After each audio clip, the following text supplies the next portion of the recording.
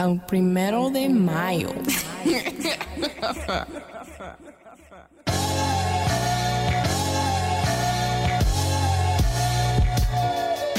Hello and welcome to the Sam D podcast.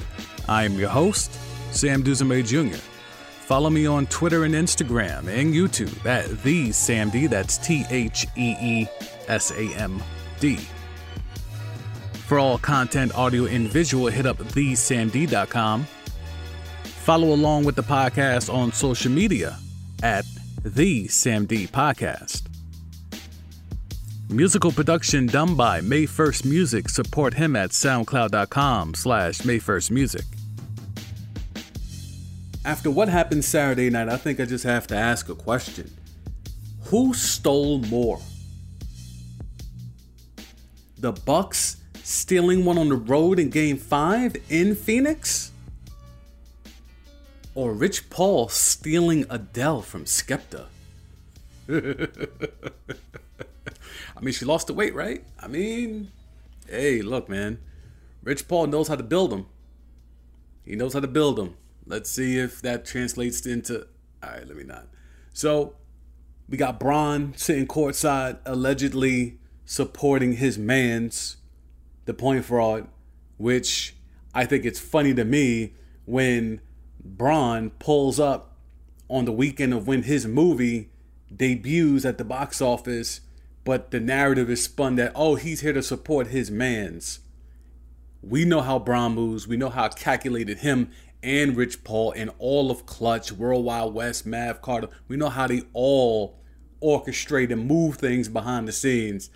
Y'all trying to tell me he was there to support the point fraud, and it just so happens to be on the weekend that his movie is released at the box office where it's projected to be number one? Alright, son. Alright. But anywho, so there was a lot going on. Rich Paul debuting with Adele. LeBron pulling up with his own tequila under his seat, sipping while Space Jam 2 goes off to be number one at the box office.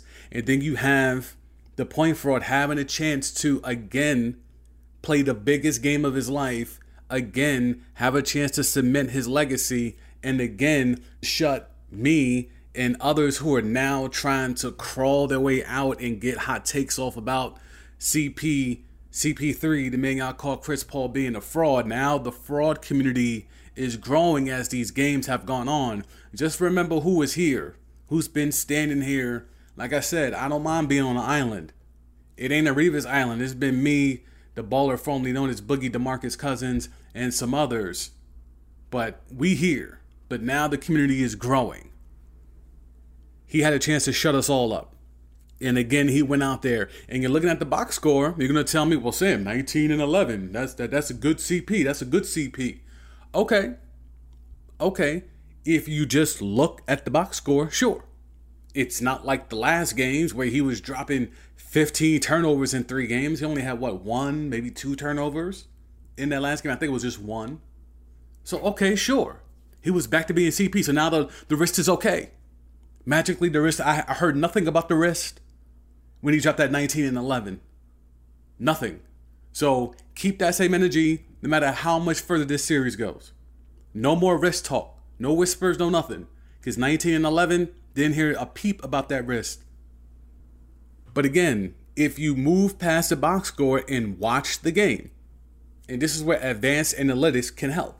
And you know I'm not Mr. Analytics, but there are times where you can use those numbers to prove a point, or it will sometimes tell you more things about the game. So let's set the scene here. So the point fraud on the court was minus 18. Not just plus minus. We're talking the Suns were minus 18. They were outscored by 18 when the point fraud was on the floor. And that's without D-Book on the floor. Okay, so let's be clear. Minus 18 in Game 5 alone. They were outscored by 18 points when the point fraud was on the floor with no D-Book. Do you want to know what they are for the entire series when D-Book is not on the floor, but the point fraud is? Do you want to guess that? I'll give you one guess. You ready for the guess? What is the number? I just told you they was minus 18 alone in game 5. And they've won 2 games in this series. Okay, so now you have that information. Minus 18 in 1 game, but they've also won 2 games. Overall, guess the number of how much the Suns are being outscored by when the point fraud's on the floor and D-Book isn't. You ready for the guess? 1, 2, 3. That's too low of a number. I set it up for you to choose a high number. You chose a low. All right, you don't know how to play the game. All right, so look, the Suns are minus 39 when the point fraud is on the floor with no D-Book. They're being outscored by damn near 40 over the entirety of the series, including the 2 wins. Okay, so understand that point. That's including the 2 wins. They're being outscored by a 40 piece when it's just a point fraud on the floor with no D-Book. So you take that into account. That's part 1. So tuck that away, right? The Suns are basura when D-Book is not on the floor and it's just the point fraud. Now let's take into account that D-Book has put up 40 pieces in back-to-back games after dropping 27 and 31 in the first 2 games. Now, game 3, he was load managed and he was battling through whatever injury he's battling through, so they limited his minutes. If you take out that game, 27, 31, 42, 40 from D-Book, okay? If we know about the ups and downs of the point fraud throughout this NBA Finals, where he had a really good game 1 by y'all standards, and then it's been downhill ever since until this slight uptick with a 19 and 11 box score, even though the Suns were outscored by 18 with him on the floor in game 5. Okay? So now we take that into accord. So we have the fact that they're being outscored by damn near a 40 piece when the Book's not on the floor. You take into account that Book is averaging 30, but that's including that 10-point game 3 where he was load managed. If you take that out, the average is crazy. It's almost a 40-piece average for the entirety of the series. Unstoppable.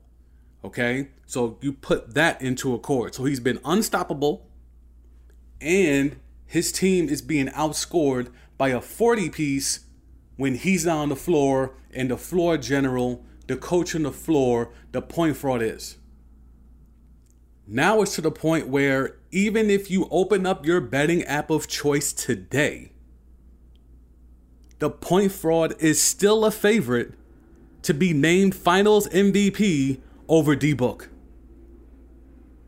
That's what I'm talking about when it comes to narratives and how the public narratives are formed by media and shills alike, and they just create this shit that even the books in Vegas know that if somehow the Suns pull this off, despite the fact that Book has been their most consistent best player, he's top 5 in the world, they're still going to find a way to give this potential NBA Finals MVP to the point fraud.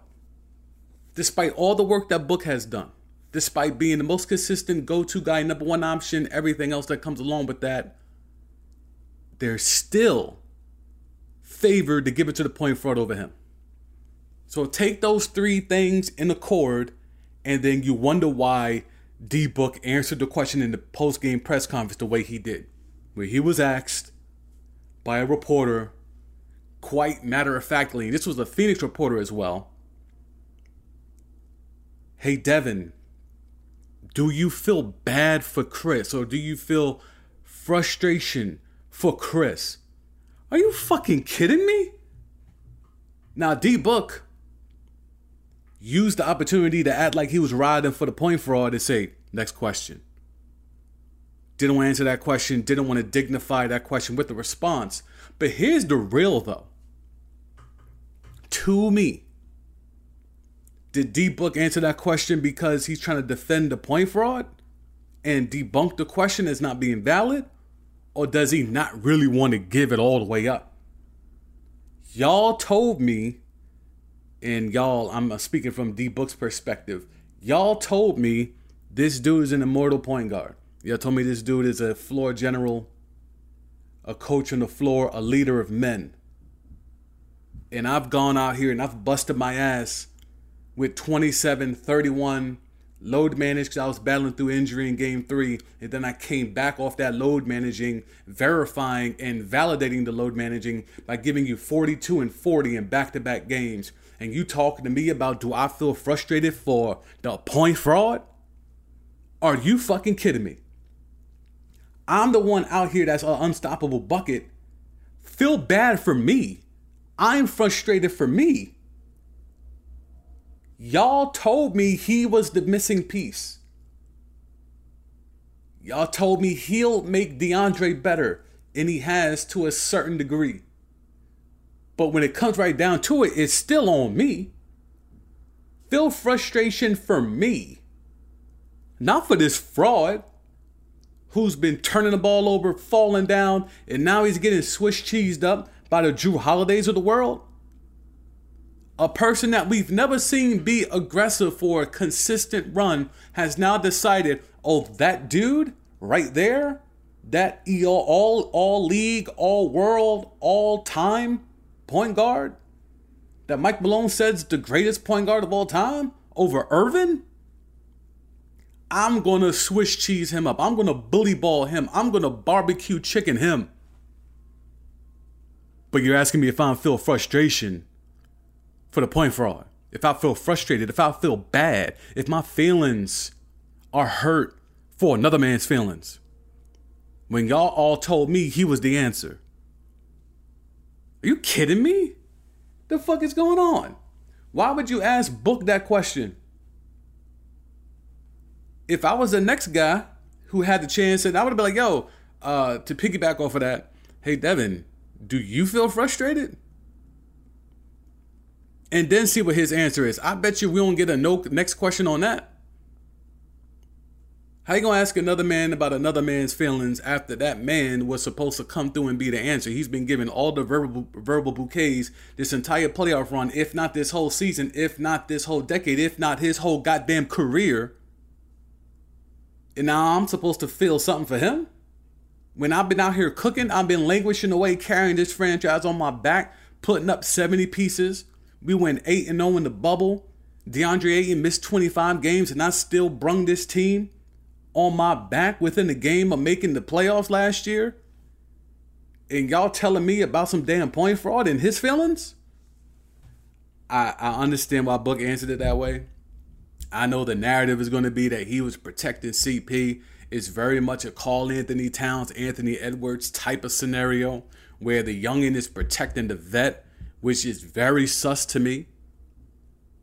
But it comes down to, I think the real question is, yo, Devin, you're coming off another 40-point game, fresh off dropping 42, and in your 2 wins, you put up 27 and 31. What else can you do?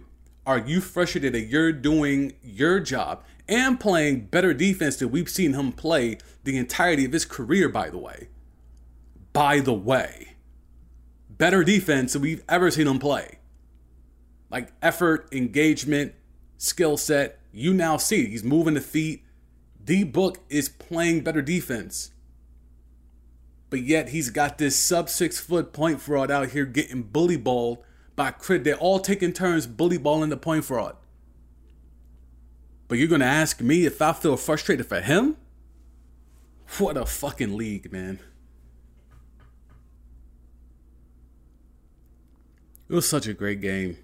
You know, the trash narrative earlier in the series that this was an uninteresting series, or this finals might be one of the most dead vibes finals that we've had in a very long time. Like it was such an asinine point then. It's even that take has aged really bad now. Like within a week, that take has aged like a decade. Like I was out, I was in the mix, I was in the streets, I was back in QU, hitting the streets of Astoria for my man John's birthday. Shout out to him. It was good to see the homies. And it was the first time I've got a chance to hang with the homies and watch a game since before the pandemic. It's crazy. So, you know, watching that type of game in a nice, you know, bar, restaurant atmosphere, y'all could imagine the type of vibe and energy I was on. And yes, I was doing everything you think I was doing in regards to watching that game. The fact that the Suns were up 16 multiple times And the fact that the Bucks were able to claw their way back into it, and a concerted effort from the Bucks' big three. The fact that Middleton, Drew, and Giannis combined for 88 points. 88 points from are we calling them a big three? They were role players just 2 games ago. I don't know if we could call them a big three, but that's what people are doing. They're calling them a big three. The alleged big three of the Bucks all were on point. And that's what it takes to steal a game. All of your guys got to be on point. Giannis can't go out here and drop a 40 piece. His 40 piece ain't the same. It doesn't hit the same. He needed to do what he does, and you needed Drew to drop a 27. You needed Middleton to be that unstoppable Jimmy. You needed all of that to steal a game on the road, because despite all of them playing well and scoring 88 points, the Suns were able to build a lead early.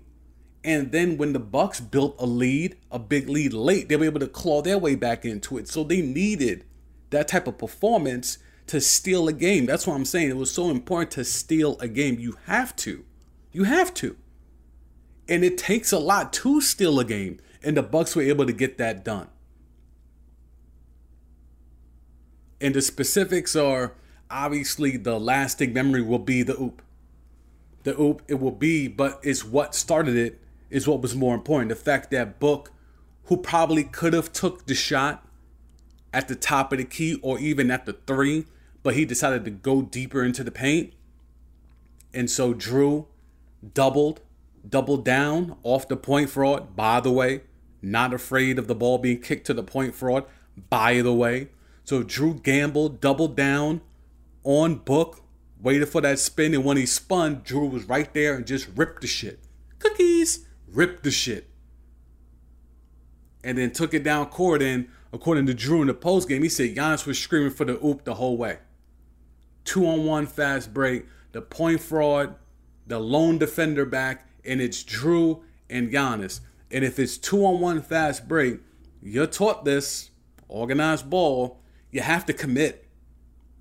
You either commit to the guy with the ball or you commit to stopping the ooper and you give up whatever Jimmy or whatever from the guy with the rock. The point fraud did neither. He chilled in no man's land and he tried to go Drew into doing something, but Drew was throwing that alley, bruh. That's the play. Drew was throwing that alley, and he threw the alley, and the point fraud flailed away, and mystically, magically, somehow ended up grabbing with 2 hands, pause, the Nigerian freak's meat. You see the picture, and if you have not seen the picture, look at the podcast link or look for the link on Twitter, on Instagram, because that's part of the cover art for this episode. Man's just can't help himself. Salute to Julius Hodge, who's been active, way active during the last couple of weeks here.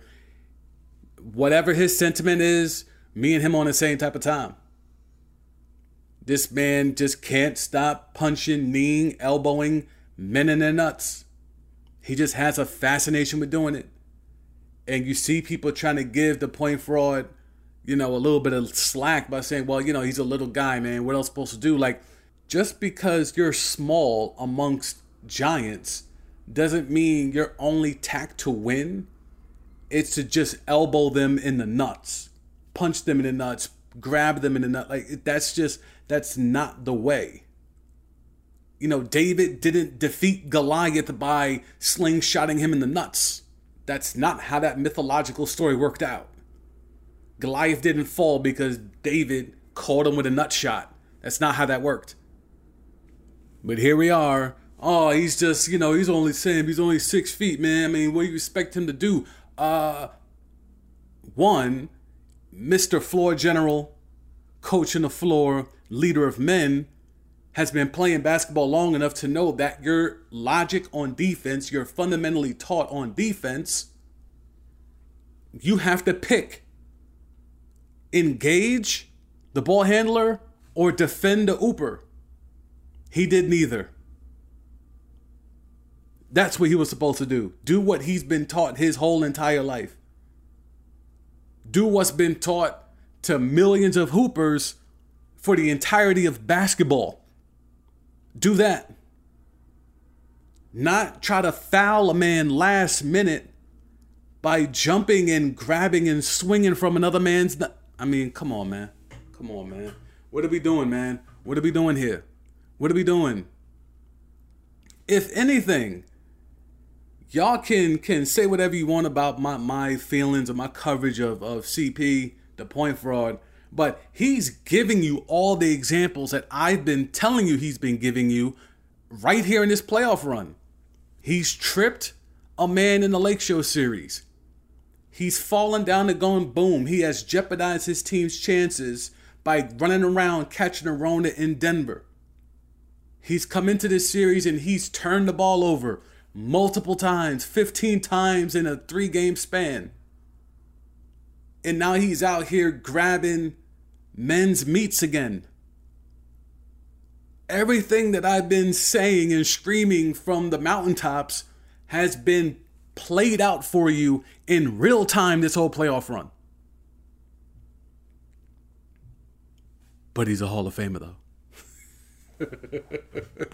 Fucking clowns, man. Look, Game 5 was amazing. So besides that oop, this probably, if it wasn't for the oop, well, I mean, you can't really say that. Because of the oop, we're going to remember Giannis and the dunk and the great pass from Drew. But again, like I said, that defensive play to rip Book, that play is about as much of a Drew Holiday play. Like, that play sums up what his career peak is supposed to be. To be able to be smart enough to anticipate the Book spin, to double off a Hall of Fame point guard and say, to hell with it, I'm going to gamble right here, right now, in this moment. That's the other team's best player. I'm going to try to make a play. And he doubles off a Hall of Famer, and he goes down there and he rips the other team's best player, then sets up the break to where now this other Hall of Famer has to make a decision. You going to press me, or you're going to be sub 6 foot and try to stop someone that's 6'11" with a 7'6", 7'7" wingspan? What you going to do? And he throws the oop, which is just throw it high. When you got somebody that tall, that long, pause, just throw it high. And Drew did that. And that was curtains. And that is a Drew Holiday that everyone's been waiting for. To make that kind of a play in that kind of a moment, that's what has been expected of Drew Holiday for the entirety of his career. We've been expecting that all 82 games. All prior playoff runs, when it was him and AD, that's what that was supposed to be. And they were able to get that off, and they swept the Blazers, and then they fell. They didn't get swept, though. Gentlemen's sweep. They lost in 5 to, the KD Warriors. So, I mean, what else was he supposed to do? They weren't supposed to beat that squad. But when you look at what he was supposed to be, because even in those playoff runs, when they swept the Blazers, he wasn't doing that. He played good defense on Dame, but AD was the reason why they got the Blazers the fuck up out of there. But I mean, now you're seeing where you can point to specific games. This was a Drew game. This was a Drew game. Despite Giannis going to get the credit for the oop, and, he played his game. He had some big blocks as well. Again, this was a Drew game. Without Drew locking in, engaging defensively the way he has. 13 dimes. 13 dimes for a guy that's not really a point guard like that. He's not a facilitator. He's not a guy that sets up. But the way that he was operating the rock on Saturday, I was like, oh no, he's engaged to a different level. He's engaged to a different level. And you saw it.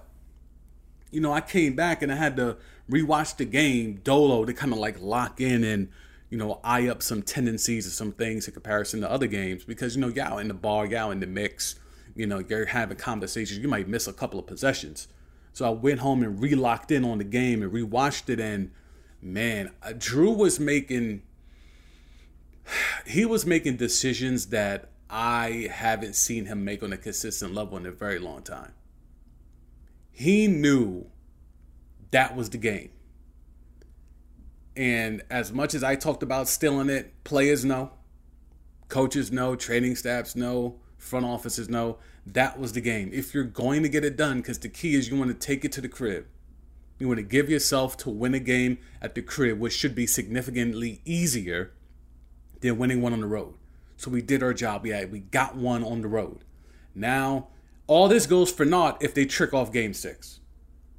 Now, they can go back on the road again and try to win Game 7. That's asking a lot.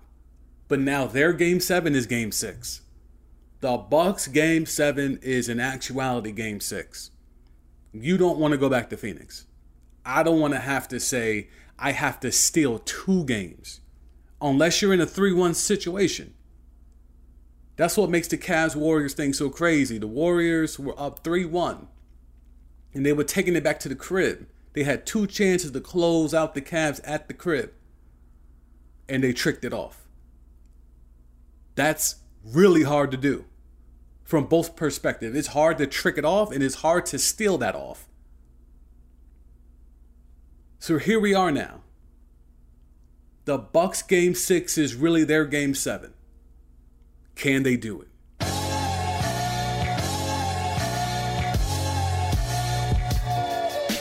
You know what it is. Appreciate y'all for listening. Y'all should know the next time y'all going to hear my voice, we either going to Game 7 or we are going to be having hella fun if the Bucks can knock this off and the Suns can trick this off in totality. So I guarantee you, it's going to be one of those ones if the Suns trick this off. Whether it's in 6 or 7, but if it's in 6, if they go up 2-0 and then lose 4 straight, I promise you, it's going to be one of those ones. I don't know what's going to happen with Julius Hodge. I have the draft ready to send to him. I don't know how that's going to go. But, you know, if y'all want to reach out to him to let him know, this dude's been riding on the point forward. Y'all need to connect. However, we need to get that momentum going to push that, to make that become a reality. I'm here for it. But you know what it is. Appreciate y'all for listening. Subscribe and rate. Tell a friend. 5 stars, nothing less. If you do decide to rate, you know what it is. For the Sam D Podcast, I'm the Sam D. I'm out.